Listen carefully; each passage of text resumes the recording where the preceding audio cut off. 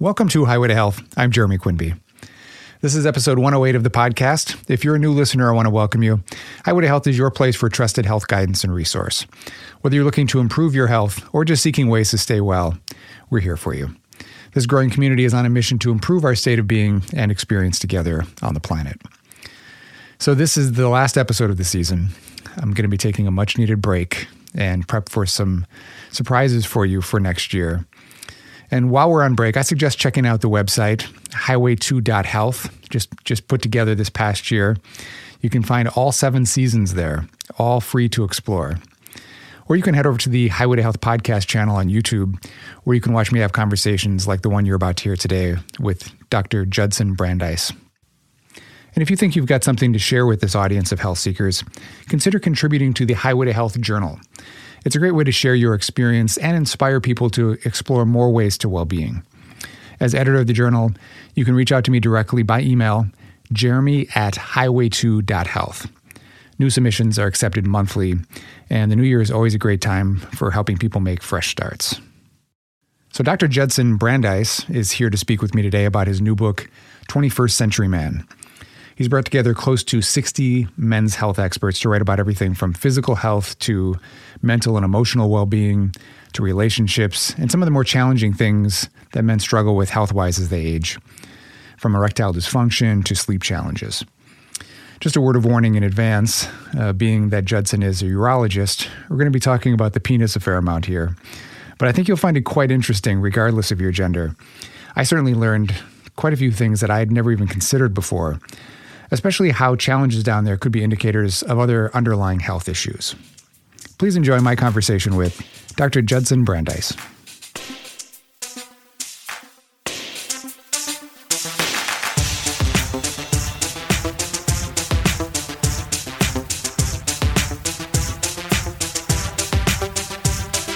Did you have any idea that you were going to write a 850-page book when you set out?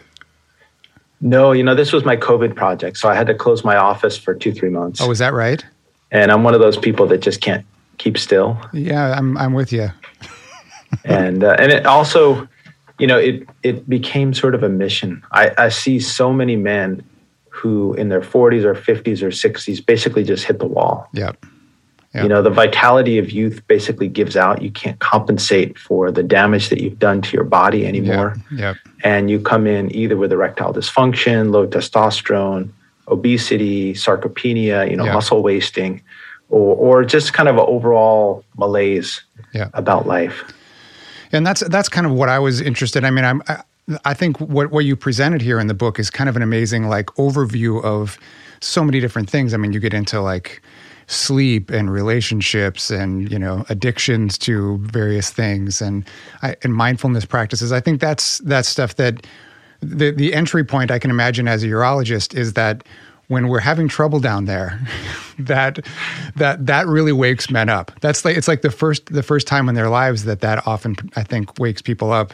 Whereas women have to deal with this from, the teenage years, really kind of understanding their bodies. All of a sudden, men start having problems there and it wakes them up. And as you talk about in the book, there's so many different underlying, things that could be going on when there's problems down there.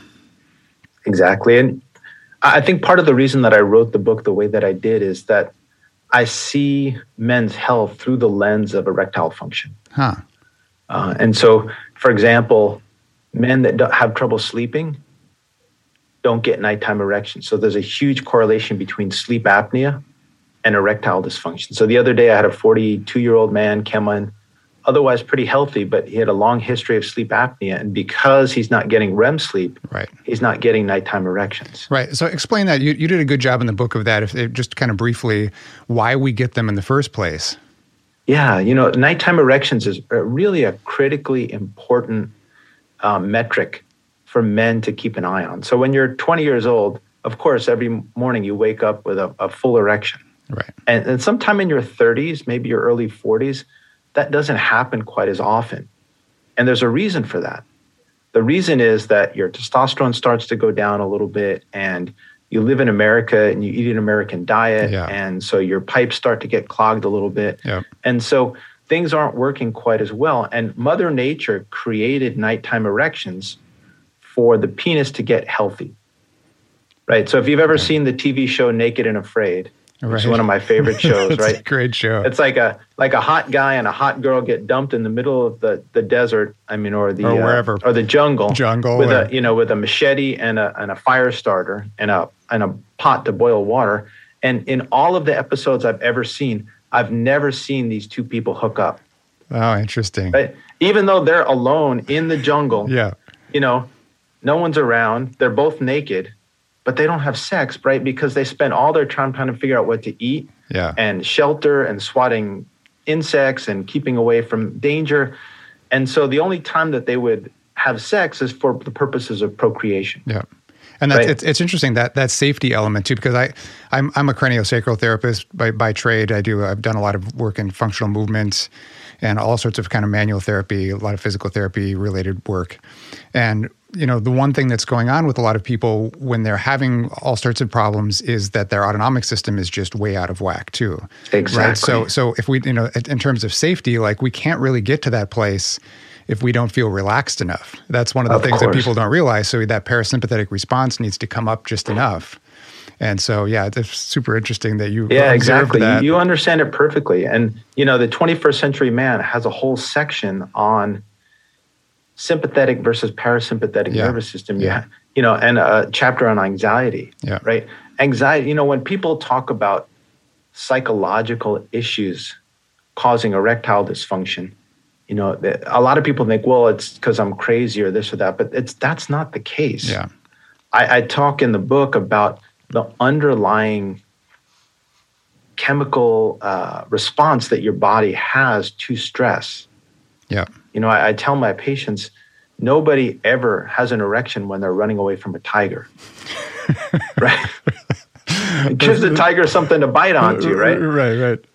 And so that's the issue, is your body is producing epinephrine or adrenaline, and that's bringing blood away from non-essential structures like the penis. Yeah. And so, but we only have evolved to have one system. We don't have a separate system for trouble with your spouse and a separate system for trouble at work and a separate system for, running away from a tiger. That's all the same hormonal milieu, which is the sympathetic nervous system. But erectile function happens much better in the parasympathetic nervous system. Exactly. So, once a guy understands that, then they can begin the process of sort of self-soothing or relaxation or whatever you want to call it, that allows them to get into that headspace that's much better for erectile function. Yeah. And if anyone's interested, I've actually done 3 short episodes on the autonomic nervous system and how to balance it, and another episode on the gut too, and as it relates to that system. And I think that's another important part for people to understand is what happens with the enteric system as it relates to the autonomics too. So if anyone's interested, go back and find some of those. They're short, they're like 2-minute episodes, but it kind of gives people a background. And I use that as a teaching tool a lot, just because I feel like when people understand that balance and all the different hormonal regulations and things that go on from that autonomic response, then they can start kind of putting together a plan for themselves a little better too. Absolutely. It was so funny. My family and I visited China, and we went to a school in China. What city? It's Xi'an. Okay. That's where the terracotta warriors are. Oh, yeah. And in the school, they were showing off to us this kind of self-soothing video game that they have. And it's basically just a heart rate monitor. Huh. And so my son and my middle daughter, they sat them down, and they're a little competitive with each other already, right? How old are they? And at that time, I think my daughter was 13 and my son was 11. Okay. Right. And my middle daughter is more calm than my son. My son's a little hyper, right? Okay. And so the tree, was like basically the lower your heart rate, the bigger the tree. Okay. And so my daughter's tree started to grow, and my son's tree started to shrink based on their heart rate.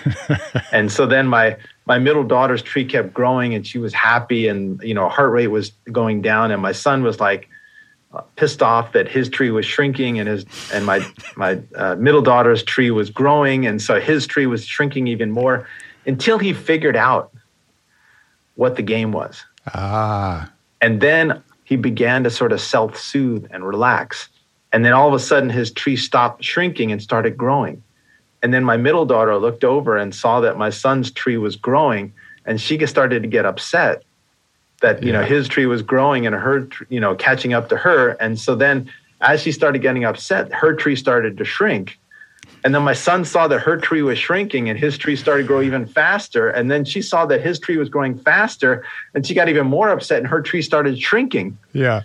And so, that's just a great example of how you can self-soothe or be in the moment or be mindful.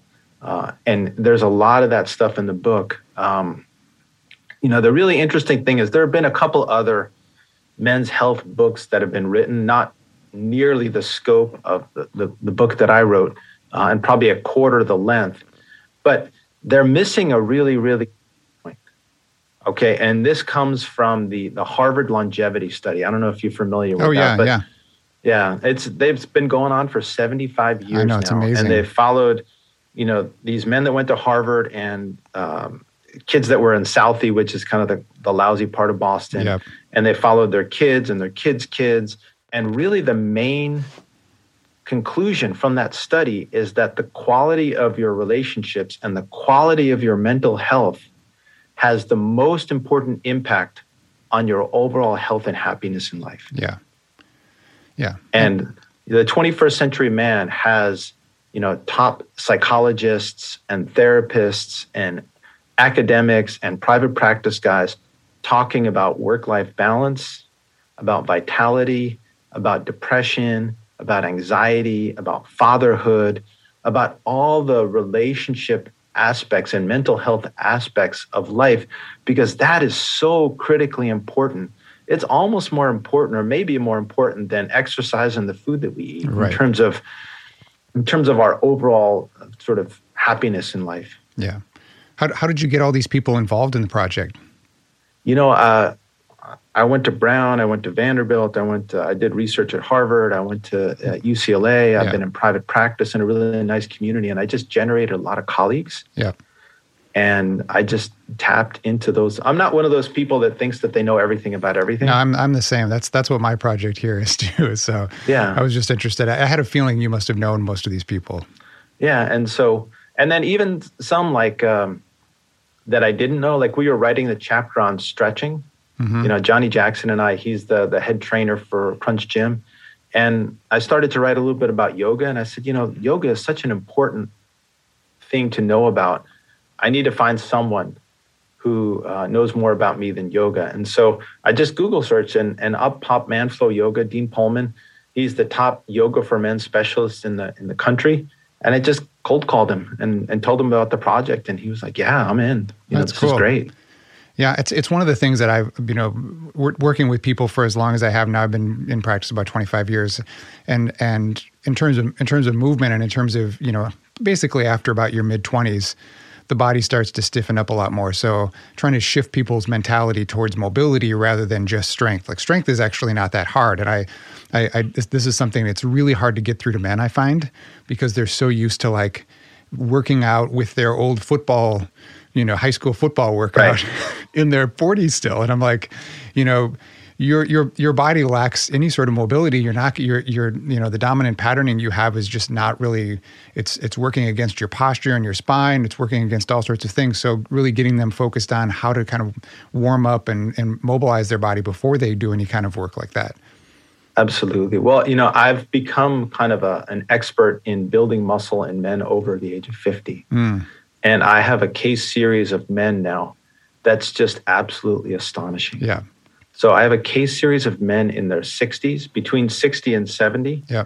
In a period of 4 to 5 months, I've put on 5 or 10 pounds of muscle and taken off 10 to 20 pounds of fat in men in their mid-60s. Yeah, it just goes to show that that's something that we can do. I mean, diet is an important part to consider, and what kind of nutrient, you're putting in if you're going to start, trying to put on that kind of muscle. But just the fact that men can do it, and even into their 70s, I see a lot of men who are able to really sort of change their whole physique in that time period.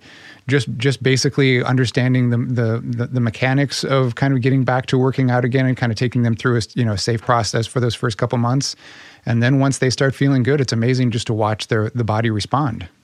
Yeah, well, I have basically a 12-step process, and it's in the book, and I'm happy to go through it with you if you want.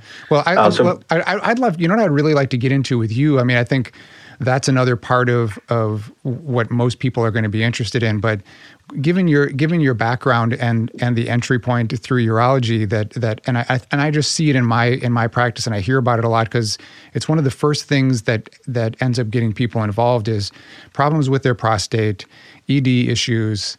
And it really starts somewhere around 50 for most people. I mean, right. as much as we like to think we're doing all we can not to sort of to slow our aging process, but I've seen it even with people who seem pretty healthy. So, if you can kind of maybe talk about just to start out with here, and we can maybe veer off as we go along, but kind of how you try to get people to start scheduling out those things and what's important from that point in their, like, say mid 40s to early 50s. Sure. There are really three separate issues. One issue is hormonal. Mm-hmm. So testosterone. Yeah. And testosterone does a number of things. It's not just libido. Right. Testosterone's a growth factor. And so it helps men build muscle, and there's a direct and correlation between testosterone levels and level of muscle bulk, muscle mass. It also helps men lose fat. It helps with mood. So if your testosterone's low, you're much more likely to be depressed or grumpy. Yeah. It helps with concentration. Really everything that happens in puberty in terms of building muscle, getting rid of fat, libido, drive, not just sexual drive, but overall life drive, is related to testosterone. And so as testosterone drops, then all those things in life decline. And so I've had a tremendous success replacing testosterone in men in their 60s and 70s and sort of giving them a second chance at life. What is that process like, or what do you use, and are there natural things that we can do to promote that process? Sure. So the one natural thing that you can do is use something called DHEA. Yeah. DHEA is a testosterone precursor.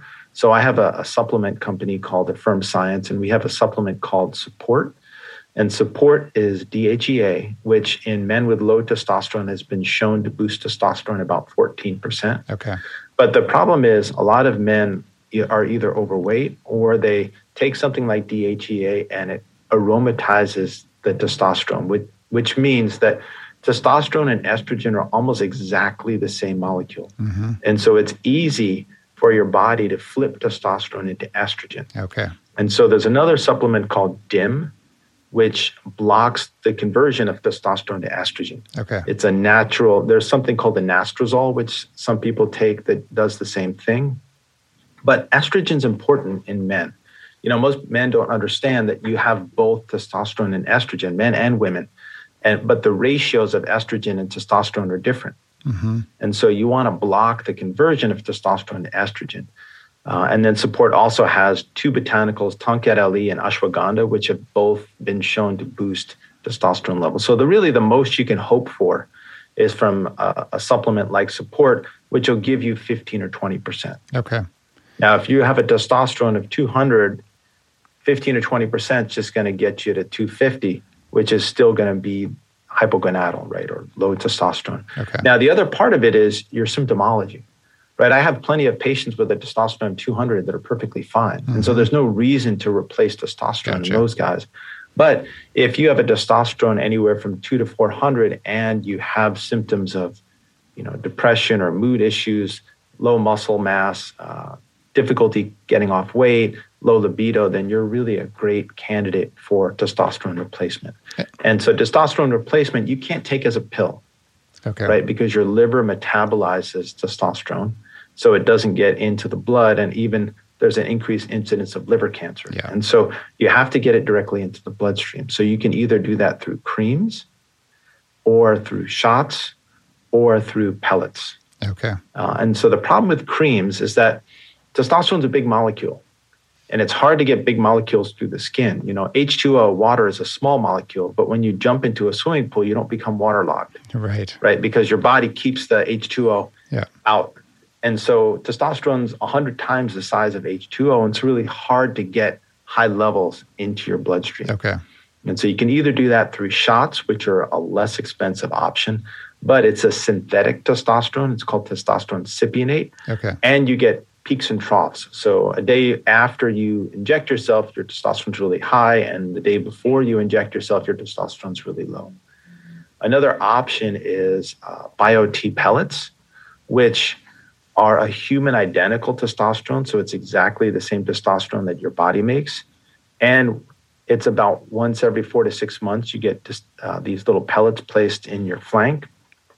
And it goes up to about 1,000. I try to get my patients up to around 1,000, and it lasts at that level for about 4 to 6 months. So there's not that variability. Right, and then it slowly declines. Yeah, and when I was doing general urology, I would have looked at someone who was saying get their testosterone up to 1,000 like they were crazy. Oh, you don't want to do that.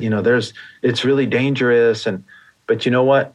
That's what you need to do. And that's when a light bulb goes off in these men, and they do so much better. Their energy improves. They get to the gym. They lose fat. They build muscle.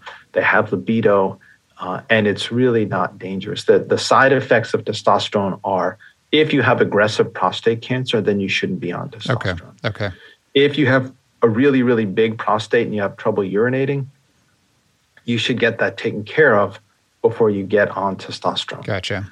If you have a full head of hair and you want to keep it, then you should either not be on testosterone, or you can take a medication like finasteride to block the conversion of testosterone to DHT, and DHT is what causes hair loss. Yeah, and you go into that in the book too.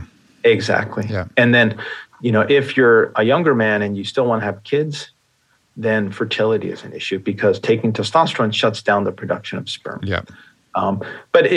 And then understand that if you're on testosterone for 5 or 10 years, your body's going to stop making it. Yeah. And so then you're kind of stuck being on testosterone for the rest of your life. But, if your testosterone is 250 or 300 and it's only going to go down from there, then, it's really, medications can be 80% effective, 90% effective. Testosterone's 100% effective. Yeah. It works in everyone. Yeah. So what's the process for getting tested for this stuff? And is it usually covered, or do they need a referral from their urologist or MD? Yeah, so the process is just to get a free and total testosterone checked, and you should check it in the morning, right? So the testosterone peaks in the morning. Okay. It's lower by 3 or 4 o'clock in the afternoon. So if you check it in the afternoon, it's naturally going to be low. Gotcha. But it's a simple blood test. Okay. Yeah, people should definitely get on that. I've known a few people who have really seen improvements, especially people who have been suffering with depression, and oddly enough, even anxiety. Somehow, I think it's just like it because of the when we're looking at the energetic process in the body, when we're kind of in that depleted state, it's just hard to manage a lot of things, and so the body doesn't process as well, which I think leads to some anxieties and stuff too. Absolutely. So there's an amazing chapter on anxiety in the 21st Century Man. Even as a physician, I really didn't know very much at all about anxiety. Yeah. And Brett McLaughlin, he's the dean of psychology at Cal North State University, and he does an amazing job talking about anxiety, even just understanding what anxiety is. Right. Can make a big difference in terms of your anxiety. Yeah. I'm fearful. I have a fearful reaction about something that I have no control over that may or may not happen. Why am I doing this? It's sort of back to the mindfulness chapter in the book, is just understanding and reading your own thoughts in real time that allows you to begin the process of making that change. Yeah. Yeah. So what are the other two things that you? Okay. So erectile function. Yeah, absolutely. This is one of my favorite things to talk about. I love talking about erectile function. I've seen you on Instagram talking about it. So clearly you get very energized. This topic. Absolutely. And the thing is, guys love to talk about it, but they don't like to. they like to talk about it in a certain way. Right. So when they see that humor involved, right? Yeah, humor, but for a lot of guys, it's kind of this nervous humor. And in my office, we're totally non-judgmental. This is a physiologic process. Yep. For example, say you're at work, right? You're in your little cubicle and you have to take your father to the cardiologist. And so you announce to everyone in the office, I got to take my dad to the cardiologist. And everyone's like, congratulations, you're such a good son. I hope everything works out well. Yeah. Right. But then imagine the next day you're announced to everyone, listen, guys, I got to take my dad to the urologist. He's really having a lot of problems with erections. People are going to look at you funny, but you know what? It's the exact same process. Yeah. It's atherosclerotic disease of blood vessels, but they're just different blood vessels. Yep. Right. So there's no shame in erectile dysfunction. It's a physiologic process. And in fact, you got to keep your eyes open because erectile dysfunction happens 5 to 10 years before cardiovascular disease because the blood vessels to the penis are 1 or 2 millimeters and they're at the periphery. The blood vessels to the heart are 3 to 4 millimeters and your heart is the first thing to get blood. So when you begin to lose those nighttime erections, something's happening in your peripheral circulation that shouldn't be happening, right? And then, but most of us can compensate for that and have normal erections. But when you begin to lose erectile function, that's a sign that things are really starting to accelerate in terms of atherosclerotic disease. Gotcha. Right. And so I have a whole algorithm that I built, which includes a nitric oxide booster. So my supplement company, Affirm Science, also has a nitric oxide boosting supplement called Affirm. And when I was at UCLA, my professors won the Nobel Prize for discovering the role of nitric oxide. And they also wrote the definitive paper on Viagra, how Viagra works. Yeah. And so nitric oxide is an amazing molecule. It won the Molecule of the Year in 1998. And what it does is it helps boost circulation. And it helps boost circulation everywhere in your body, whether it's in your brain, which gives you increased cognition. Mm-hmm. Endurance athletes take nitric oxide boosters to improve performance. It improves immune response. It's really important, even during COVID, to take a nitric oxide booster because COVID is a vasculitis. Right. It generates an immune response in blood vessels and causes blood vessels to get clogged. Unfortunately, our public health folks haven't really explained to the public what exactly COVID actually is or does. I have a bunch of videos on my YouTube channel that really explain the pathogenesis of COVID and what to do if you get COVID, but we don't want to talk about that for whatever strange reason. It's too controversial. No, but I don't think it should be controversial because just as, we don't like to talk about erectile dysfunction, we don't like to talk about this now because it's become a politicized issue, but really it's a physiological thing that we want to understand better. I'm always digging into PubMed stuff just to try to get, some. So in a super nutshell, if you get COVID, take an aspirin a day. Take a nitric oxide booster with 3 grams of L-citrulline every day. Take vitamin D, at least 2,000 international units. Drink an 8-ounce glass of water every hour. Do deep breathing exercises every hour. And do toe raises every hour. Toe raises because you can get deep venous thrombosis. Oh, gotcha. Yeah. Because 70% of your blood volume lives in the legs. And if you're just sitting there, it's going to clot. Because COVID causes an inflammation in blood vessels that causes a vasculitis that causes thrombosis or clots in the leg. Yeah. If that clot in the leg goes up to your heart, just like that 41-year-old congressman that died from pulmonary embolus and a heart attack, right? Drink a lot of water so that you dilute your blood so that you don't form those clots. Do deep breathing exercises so you keep the blood moving in your lungs so you don't get those little pulmonary emboluses. And I would even, your blood. I would even say during this COVID and during the pandemic period, the people getting less exercise or moving less or getting kind of stuck in that seated position for such a long period of time, and what that does arterially to the blood flow back up. I think these are all things that we should do regardless right now. Absolutely, I couldn't agree with you more. Okay, so anyway, we're in our 30s and 40s.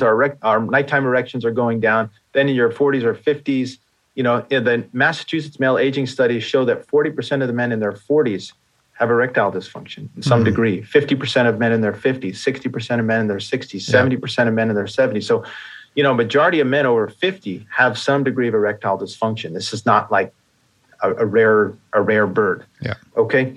And understanding that it's a precursor to heart disease is also really critically important, because it tells you, I need to make some changes in my lifestyle. Yeah.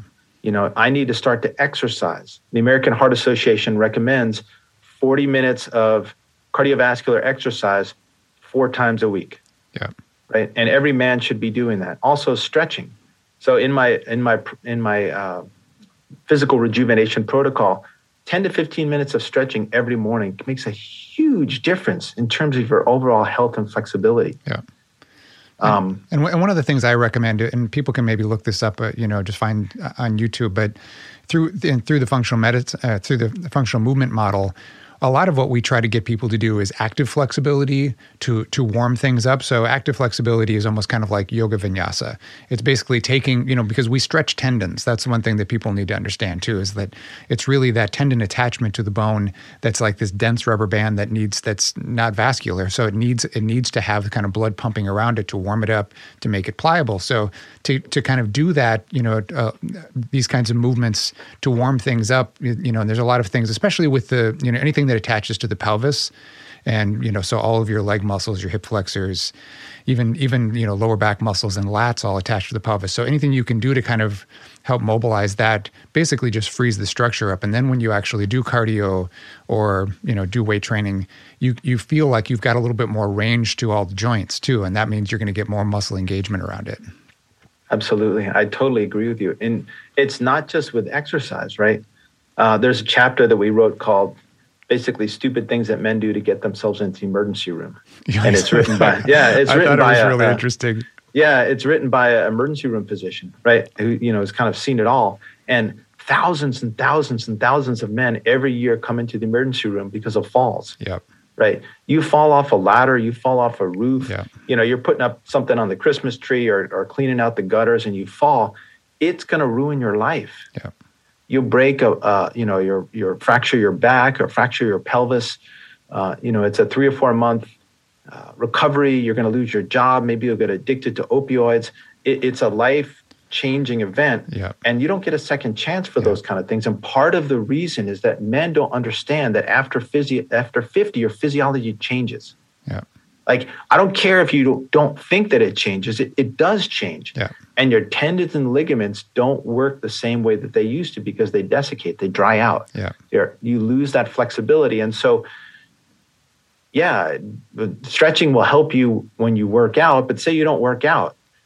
Stretching and flexibility will help you compensate for that loss of balance when you're up on a ladder, or when you're reaching for something, or who knows, so that you don't end up tumbling and falling down the stairs or something bad happens. You have to start taking better care of yourself when you're in your 40s or 50s, or bad things will happen. And the 21st century man really is built around prevention and early intervention and how to find a good doctor if you have a problem. Right? We're not there to tell you what to do to avoid going to the doctor, because the book is written by 60 doctors. We want you to come to see us if you have a problem, but we don't want you to come to see if you can avoid a problem. And there's a whole section on health insurance. So understand health insurance, because the thing is, right, men don't even know where our insurance cards are. I have men, these guys are really smart guys. I'm in the Northern California area, so I have patients from Apple, Google, Facebook, Lawrence Livermore Lab, Oracle, really, really smart guys. And I asked them, do you have an HMO or a PPO? They have no idea. And they don't even know. Yeah. I said, well, let me take a look at your health insurance card. I'll show you where it is. Oh, I don't know where it is, because I don't take insurance. Yeah. So they don't even know where their health insurance card is, right? So men see the doctor half as much as women, right? That's just a fact. And the reason for that is women have babies. So they're already tied in with their gynecologist. And also, for the most part, women take the kids to the pediatrician, so they actually have to know where the health insurance card is. And men don't go to the doctors till they're 40 or 50 or 60 and something breaks. I know, that's what I see. And the women also take care of their aging parents more. So they're so familiar with the system. And I think that's one of the things I appreciate about the book is like, it's almost kind of like getting men comfortable with who these people are and what their role is and how you can be, how you can be resourced. Exactly. And I try to build personality into all the chapters and into all the books. So like every chapter has a quote, from someone from our generation, whether it's, Woody Allen or George Steinbrenner or Robin Williams, or, it's something to kind of bring a little bit of levity. I don't want it to be like a really stern, right. Serious. But also, okay, so getting back to the sexual medicine. So the first chapter I wrote in the sexual medicine section is called Sex on the Beach. Yeah. And it's kind of like one of those, like if you, back in the day, read Playboy magazine, for the articles, you would have one of those stories of like, yeah, exactly. You know exactly what I'm talking about. Like I was just walking down the street one day, minding my own business, and then, a series of events happen. Yeah. And so it's a very unlikely story, of course, but it's yeah. but I like the humor of it. Yeah, exactly. And so it's one of those stories, but then I slip in every once in a while and explain the physiology of what goes on when things go right. Right. Yeah, gotcha. And then the same character in the next chapter is erectile dysfunction explained. And now he's 50, it's 50th birthday. Mm-hmm. He's married. He's got 3 kids. He's got a job that requires him to travel a lot. He's got sick parents. He's got sick in-laws, all the stress of life. Yeah. He's put on weight. He's lost muscle. And he goes out on this 50th birthday trip with his wife to Cancun, and all of a sudden he can't get an erection. Yeah. Okay, and then it explains everything about why things go wrong and how things go wrong. And then the following chapters are about orgasm, delayed orgasm, premature orgasm, and just orgasm in general. And then finally, it's the chapter of how I evaluate patients, not just for erectile function, but you have to evaluate the entire scope of a man's physical, mental, emotional health in order to properly assess their sexual health. Yeah. And then all of the things that I do, because I'm really interested in regenerative therapies for erectile dysfunction. Okay. Taking a nitric oxide booster, taking a pill like Viagra or Cialis, those are temporary. Yeah. But what can we do to help regenerate erectile function? And that goes with food and exercise and those kind of things, but also there are a whole series of technologies now, like low-intensity shockwave therapy that regenerate blood vessels, and platelet-rich plasma and stem cells that regenerate blood vessels. And so Charles Runnels, who developed the P-shot and the O-shot and the vampire facelift using platelet-rich plasma, wrote the chapter on PRP. And Jeff Piccirillo, who's a regenerative orthopedist, wrote the chapter on stem cells. Amazing chapter on stem cells. Totally comprehensive, but it really allows people to understand what stem cells are, because the FDA just shut stem cells down because people are out there advertising stem cells can do everything under the sun. And most people have no idea what stem cells are. They just think, they hear the word and they think, oh, stem cells going to fix all my problems. Yeah. You got to understand what they are. And the chapter in 21st Century Man is spectacular in terms of giving a layperson a really, truly scientific understanding of what these things are. And how they, how they may be used in the future of medicine as well. Exactly. So is the other thing that you address, as one of the other 3 things, is that prostate issues then? Prostate issues. Oh, yeah, of course. So there are really 3 things that can happen to the prostate. It can grow, it can become cancerous, or it can become infected. And at what point do you start seeing changes with the prostate? It's different than ED, I imagine. Yeah, so prostatitis or prostate infection really can occur at any time. When you're younger, it's more related to a sexually transmitted disease. When you're older, it's typically related to urinary tract infections and usually related to an enlarged prostate. Okay. Right, and so let me dip into prostate cancer first. And so typically, the two groups of people that are at higher risk for prostate cancer, one are African American males, and 2 are people with a family history of prostate cancer. And so if you're in those 2 groups, you need to be a little bit more concerned about the possibility of prostate cancer. And there's a blood test called the PSA, which most of us have now heard of, that will give you a rough estimate of risk for prostate cancer. It's not definitive risk. It gives you a rough estimate of risk. And so one of the things that I say in the chapter, which I can say because I'm a private practice urologist and I've always been sort of on the forefront of technology. So for example, with robotic technology, I was a pioneer of robotic prostatectomy. My hospital had the second Da Vinci robot in the country. Oh, wow. I pioneered MRI-guided prostate biopsies and using MRIs to diagnose prostate cancer. And so I can say as a private practice urologist that you should not have a prostate biopsy by a urologist until you get an MRI of the prostate. Okay, yeah, that's good to know. Right.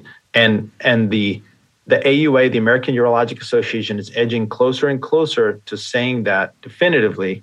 But for them to say it, they need a lot of data. And also it's a question of access, right? Not everyone has access to an MRI machine, a 3 Tesla, a multi-parametric MRI machine that you can use to diagnose prostate cancer. So they can't say it, but I can say it. Yeah. Because I'm a private practice guy. I don't have a university or someone telling me that I can't say it. And I've been saying it for 5 or 6 years.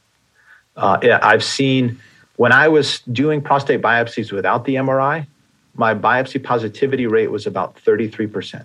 So 1/3 of guys where I did a prostate biopsy ended up having prostate cancer, right? And that was pretty standard. Everyone was around that same number. Okay, now with an MRI-guided prostate biopsy, first of all, I'm not biopsying guys that don't need a biopsy. And then my biopsies are much more accurate. So I went from 33% to 85%. Wow. Right? You imagine a baseball player, I'm hitting 333. Yeah. And then all of a sudden, there's a new technology, maybe a pair of glasses or something like that, so I can see the ball better. Now I'm hitting 850. You're right. That's crazy. Right? I mean, any of your listeners that are out there who are considering getting a prostate biopsy, you better make sure that you get an MRI first. And if you get, like I had a patient the other day, he had a huge prostate, right? And he was being seen at Kaiser. I'm not begrudging Kaiser at all. Right. He was just being seen at Kaiser. And he had a really big prostate. Because he had a really big prostate, he had elevated PSA. Yeah. Right? They had already biopsied prostate 3 times. Right? A prostate biopsy is really an uncomfortable procedure. They stick an ultrasound probe up your butt, and they put a long, thin needle through the rectal mucosa 10 or 12 times. Yeah. Right? It's not a day at Disneyland. Okay? Although, I've with my 3 daughters and son, I've been to my share of princess fairs, and I might actually choose a prostate biopsy over a princess fair. Okay, but let's say all things being equal, you don't want to do a prostate biopsy, right? So I told this patient, I said, you got to go and get an MRI. And his Kaiser urologist told him no. And I said, a prostate MRI, where I order them, are $800-900. I'll call up there, I'll order it. And he said, I just want to pay cash. I don't want to ever go. I would gladly pay $1,000 to avoid another prostate biopsy.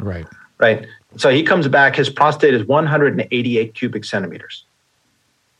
Right? Normal prostate, 25 cubic centimeters. Wow. So his prostate's almost 8 times normal size. So his, what we call PSA density, so the amount of prostate tissue per PSA per prostate tissue is well within normal range. Right? And so now now we're working on getting Kaiser to do the operation that he needs for his prostate, for an enlarged prostate, not for prostate cancer. Yeah. Right. But if Kaiser would have kept biopsying him over and over and over and over and over again, saying, God, there's got to be some prostate cancer in here somewhere. But all he needed was an MRI to see that his prostate was enormous. Stay away from the biopsy, because a couple % of patients that have prostate biopsies end up in sepsis in the hospital. Yeah. And I've seen a couple of people almost die from a prostate biopsy. It's not a trivial procedure. And you're basically aggravating tissue, can have scarring and all these different things that cause other problems down the road. So exactly. So that's, that in my prostate chapter, that's one of the main things that I talk about, one of the key findings. A lot of the chapters have kind of key findings. But in the 21st Century Man, this is a book written for men. It's not one of these like 300-page books. When you finish it, you're like, God, that could have been said in about 5 pages. Right. In fact, I would pay the same amount of money for the information, and you wouldn't have wasted 10 hours of my time by making me read 300 pages to get 5 pages of information. Yeah. Like, this is 910 pages of information, and that's the least number of pages that you could make. That you like. My prostate chapter is 10 or 12 pages. I forget exactly, but I cover prostatitis. I cover prostate cancer. I cover BPH. I cover PSA. I mean, every word in that chapter means something. Yeah. Like, I'm very respectful to my patient, my customers, my readers, my patients' time. I don't waste your time. Yeah. It's like a Cliff Notes version of what you need to know. Yeah. And then, on our website, we're going to have resources of other sources of information if you want to delve in deeper. But this is my opinion as a urologist who's been in practice for 25 years, who's won the top urologist in the San Francisco Bay Area for the past 8 years. I have a lot of experience. I know a lot of stuff. I've been to a lot of fancy institutions. I've been trained by the best people in the country, and I'm synthesizing and bringing it all down for you. Yeah. I was just talking to a surgeon recently about how there is this mark right around the 20-year point where we've seen a certain number of things, and most of what we're doing day to day is actually looking at patterns and seeing, have I seen this before? Does this fall outside of what I've seen before? And kind of, being able to kind of correlate all that information. And so, it makes sense at this point in your career also to like be delivering this back, especially during a time period where technology has been such a huge part of medicine. Absolutely. Well, but the interesting thing is, and it's a sort of part of my mission also, is to bring doctors back into the dialogue over medicine, right? Because there's a proliferation of information, right? So anyone that's smart can go online and look up a bunch of stuff and claim that they're sort of an expert in stuff. But you and I both know from treating patients that there's something that's intangible. There's an intuition that you generate over time that is the difference between someone who's book smart and who has that wisdom. I could be in a flight simulator for hours and hours and hours and hours and read about airplanes, but don't put me up in an airplane because, if there's a storm or something like that and you haven't seen a storm before, you don't have the intuition of knowing where to fly, you're going to be in big trouble. Yeah, yeah.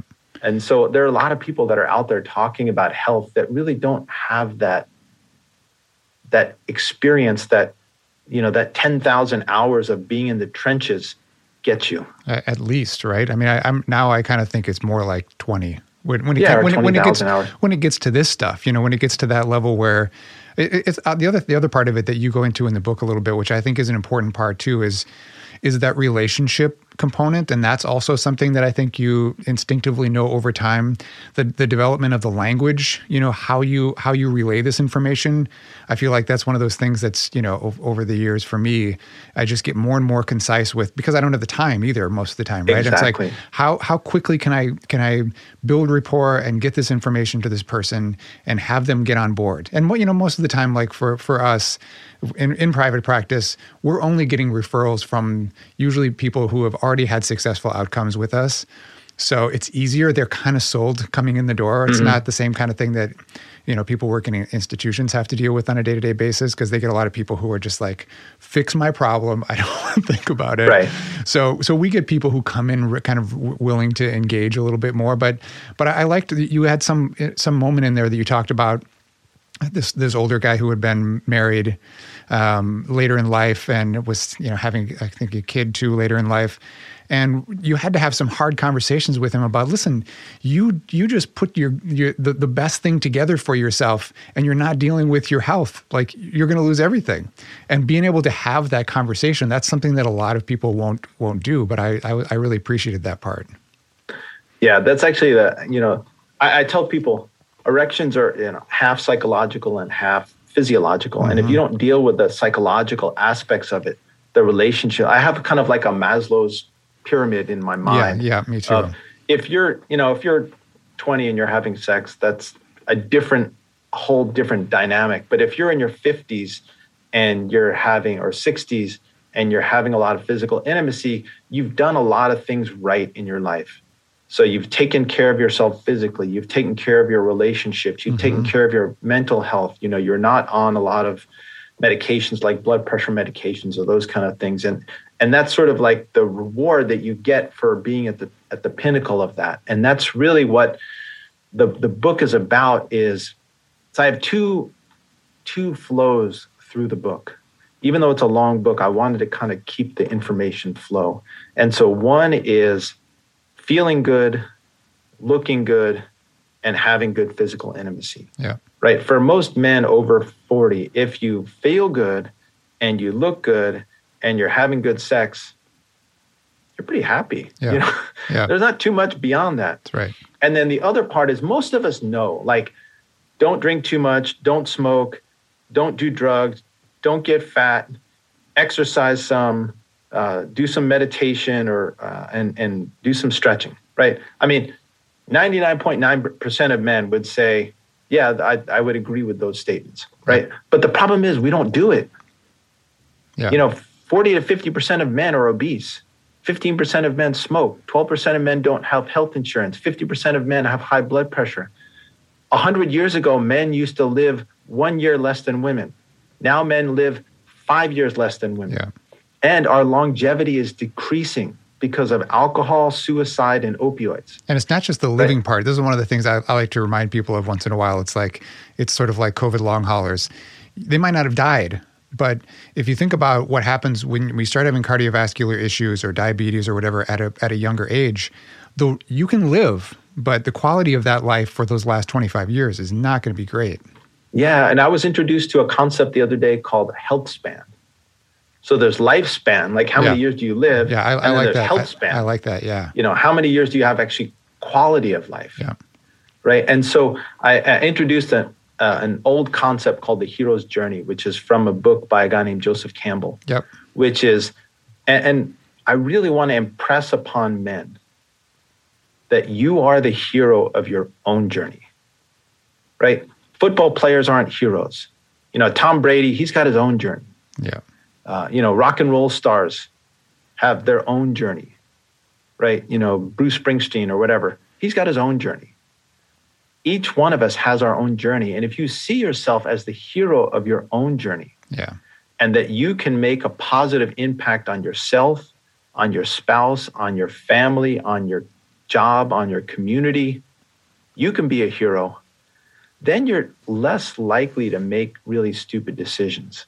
You know, you're less likely to drink too much, or you're less likely to have 6 donuts, or, you know, whatever it is that you do that is a coping behavior that's destructive, you're less likely to do if you see yourself as the hero. Yeah. And back to that story that you had about the guy who, you know, has all this, you know, meets this person when he's younger and falls in love and goes through all this stuff, and then is in his 50s, tries to make something happen on vacation and it doesn't happen, because really that's only the sexual part of the story. The other part of the story is the vitality part of the story in terms of, you know, the hero's journey.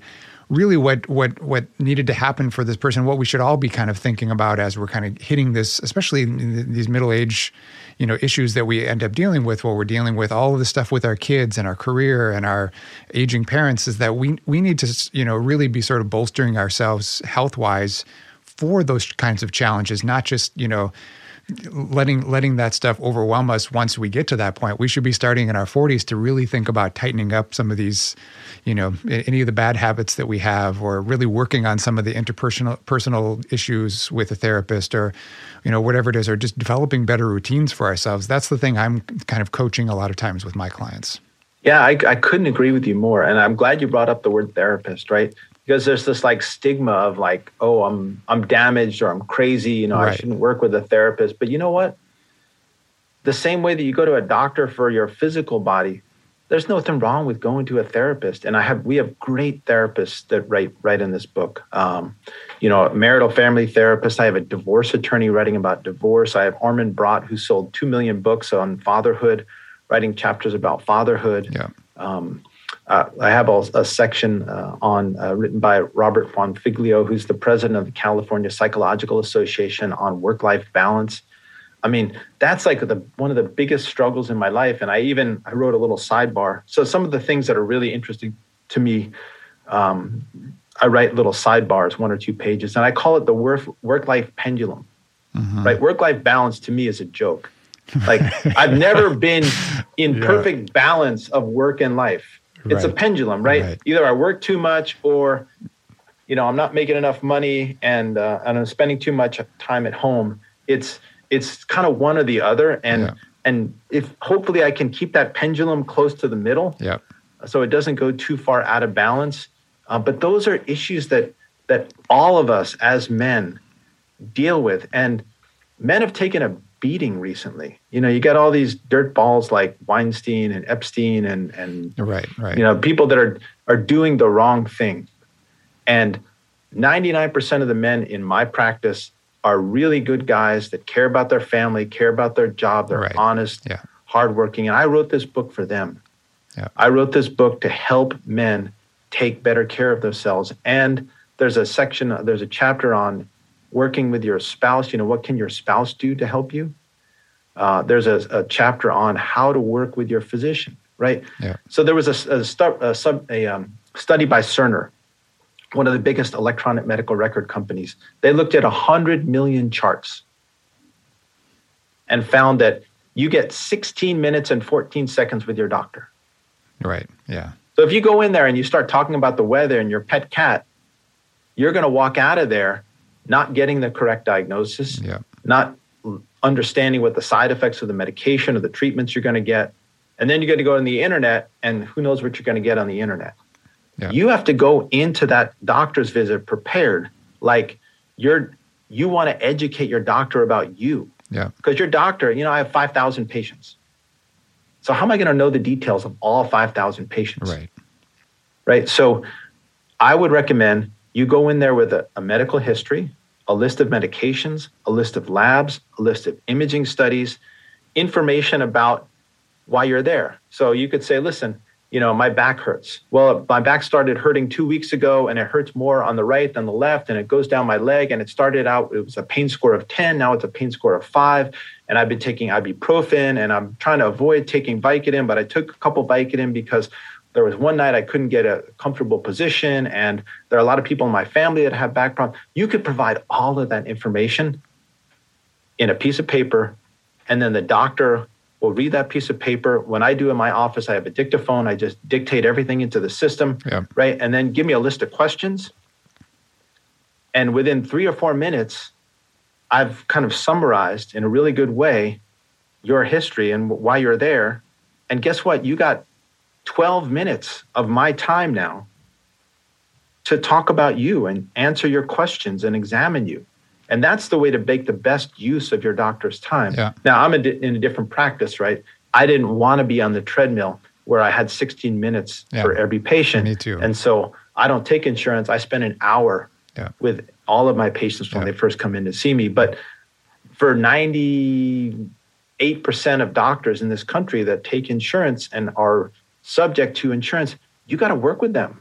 You can't just expect, the miracle of a doctor coming down from the mountain to know exactly what's wrong with you. And I can imagine that you and I both have this, ability to spend the time with people.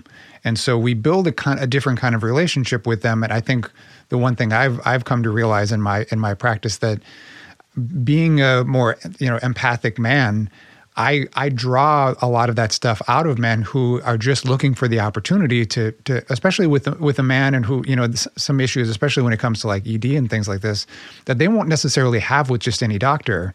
And so when they finally feel like they're comfortable with you and that you see them as, a whole person, and all their different parts, then we can really help to, like, we build that trust. And now they accept us as their guide through this process. And, at that point, then it becomes about, sometimes it's a referral that I want to make for, them to see somebody else or whatever. Exactly. And, that's where I got all the authors. The co-authors of the book are all the folks that I send out to, a cardiologist, I send to a cardiologist, pulmonologist, I send to a pulmonologist. But I agree. it's hard. You have to make a connection with your patients, and it's hard when you have 16 minutes to make that connection with your patients. I got to the point where I just felt too pressured to make that connection and then take care of the patient. But you just have to accept that that's the way that our healthcare system is, and you have to make the most of it if you want to get the most out of the system. Yeah. Well, I really appreciate you going through all this. It's such great info, and the book, for anybody who's feels like they're at a point where they just need to be educated a little bit more, understand their resources, or maybe it's you have a husband who's just not taking care of things, or boyfriend or something. This is super important because it's broken down into little chunks, and as you say in the beginning of the book, you can just kind of take it one thing at a time, or even kind of scroll through and see if there's specific topics that you want to learn more about, almost kind of like an encyclopedia of men's health, where you can kind of take one at a time. So, but I found it very easy to go through. I know the subject matter pretty well, so I can get through this stuff, very quickly. But I just found there was a lot of great information in there, even just reminders, things that you already know. I mean, sometimes as health providers, we're the worst because we know too much and we don't look to anybody else to sort of, field our challenges. So it was really good to go through, even as a health provider. Like that was great information. Yeah, but I tried to write it as an advice book. Mm-hmm. Not a reference book. Yeah, that's the way it felt too. Yeah, it'd be like your next door neighbor is a top cardiologist, and you're having some chest pain or you're getting short of breath going up the stairs, and you go over to your next door neighbor who's a cardiologist, bring him a bottle of wine or something like that, or a bag of apples, and say, can you tell me a little bit about heart disease?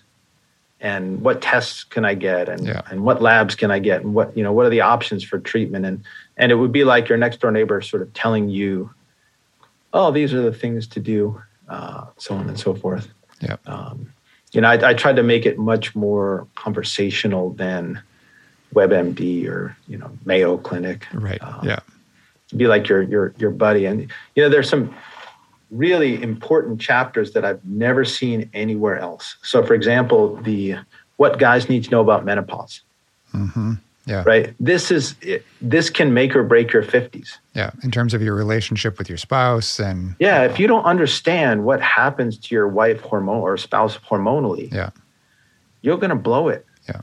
And she's going to go in one direction, and she's going to go out drinking wine with her friends and play tennis, and you're going to be out on the golf course with your buddies drinking beer, and you'll see each other every once in a while, but that relationship will be broken. Yeah. But if you understand hormonally what's going on, and it's not that complex, and Russ Bartels is a male gynecologist, and he understands this as well or better than anyone I've ever talked to. He wrote just an absolutely brilliant chapter in terms of helping men understand menopause and also the aging vagina. Yeah. Right? The vagina is different when you're postmenopausal than it is when you're premenopausal. Yeah. And if you don't understand that, you're not going to be physically intimate with your spouse. Yeah. And so those 8 pages are just golden in terms of helping you out in your golden years. Yeah. And that's one of many of these kind of little things that I was surprised to see in there.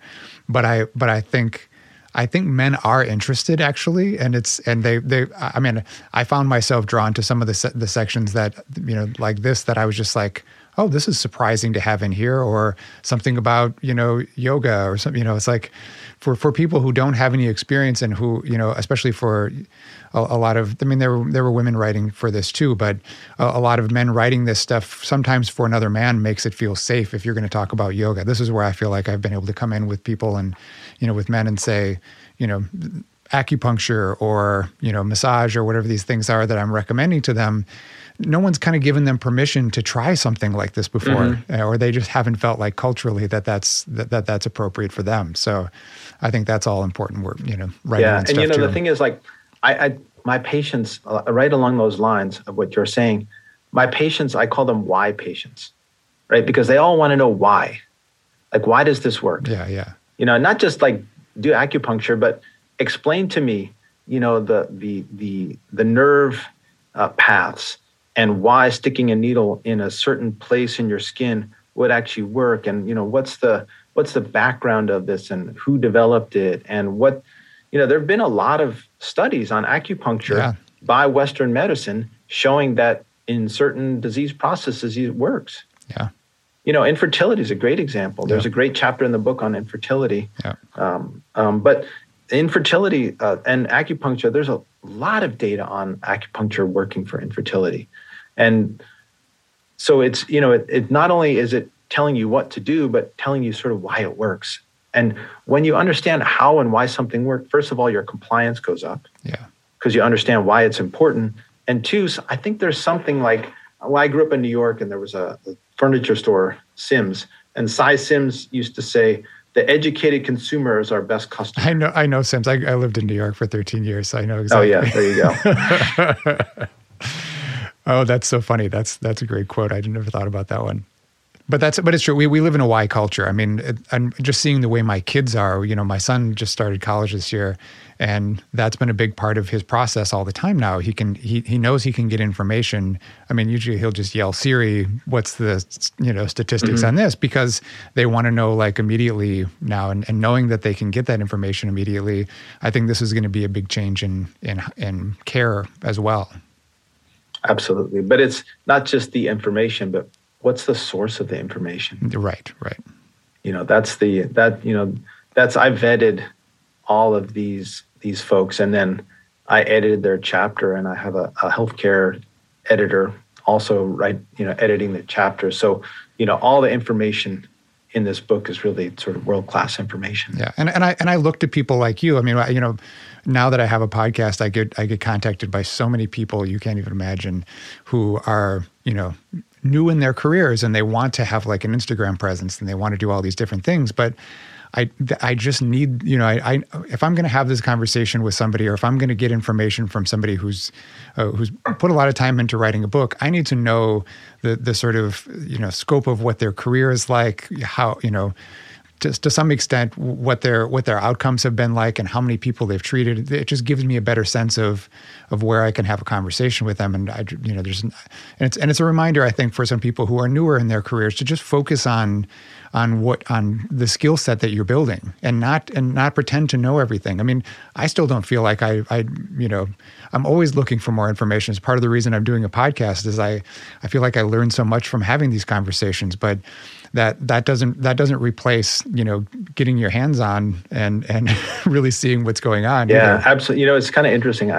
Along those lines, I have a patient who's a famous musician, and he was sort of bemoaning the Instagram culture, where you can put out one song, it goes viral, everyone listens to it, but these guys aren't really great musicians, right? He was telling me back in the days of Motown, those Motown groups were playing 300 shows a year. So much time in, I know. Right?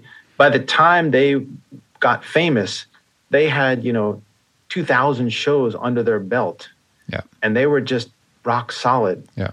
That's guys like you and I that have treated thousands and thousands of patients. Those are 2,000 concerts that we've given. And folks that are just coming out, that are sort of understand the social media better than, we're just starting to build an Instagram, because I understand that that's where some people go for information. Right. And doctors have been really, really lousy at meeting patients where they acquire information. Yeah. And that's why, to a certain extent, physicians and professionals have been marginalized. Yeah.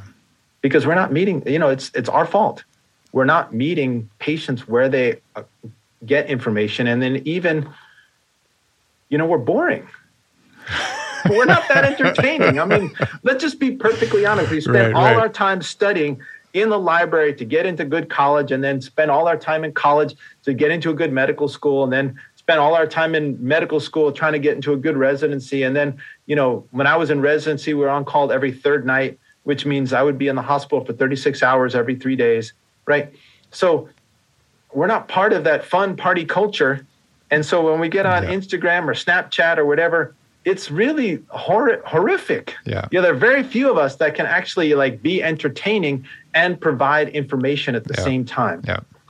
And so, hopefully I'm entertaining enough that people, and I have enough credentials that people actually will begin to listen to me, or people like me.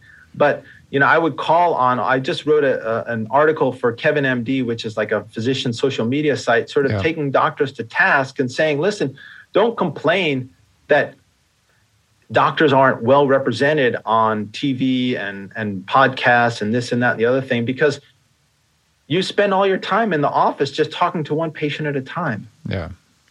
And so it's our responsibility as professionals to meet patients where they're getting information, provide information in a way that they want that information, and then provide high quality information. And if you get someone interested enough, then you can provide them with kind of more high level information. So, but anyway, that's the challenge for doctors out there these days, and healthcare professionals, is to be able to provide high quality information in a way that folks will take it in. Yeah.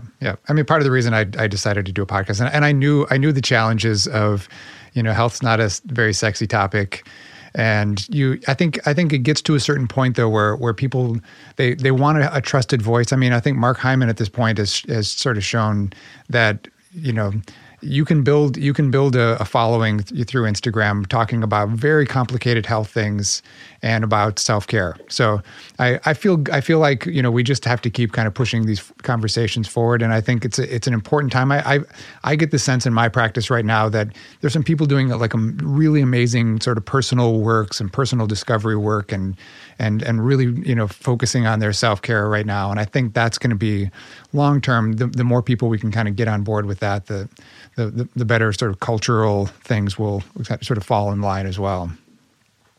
Absolutely. Cool, man. This is fun.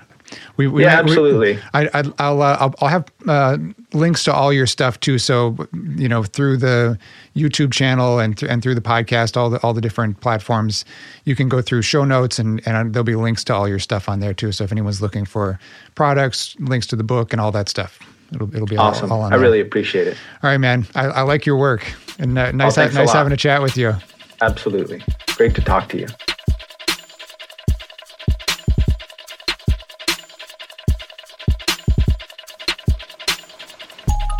Dr. Judson Brandeis, folks. I think what he's put together here is one of the most approachable reads I've ever come across in men's health, and I'm grateful for the work that he's put into this.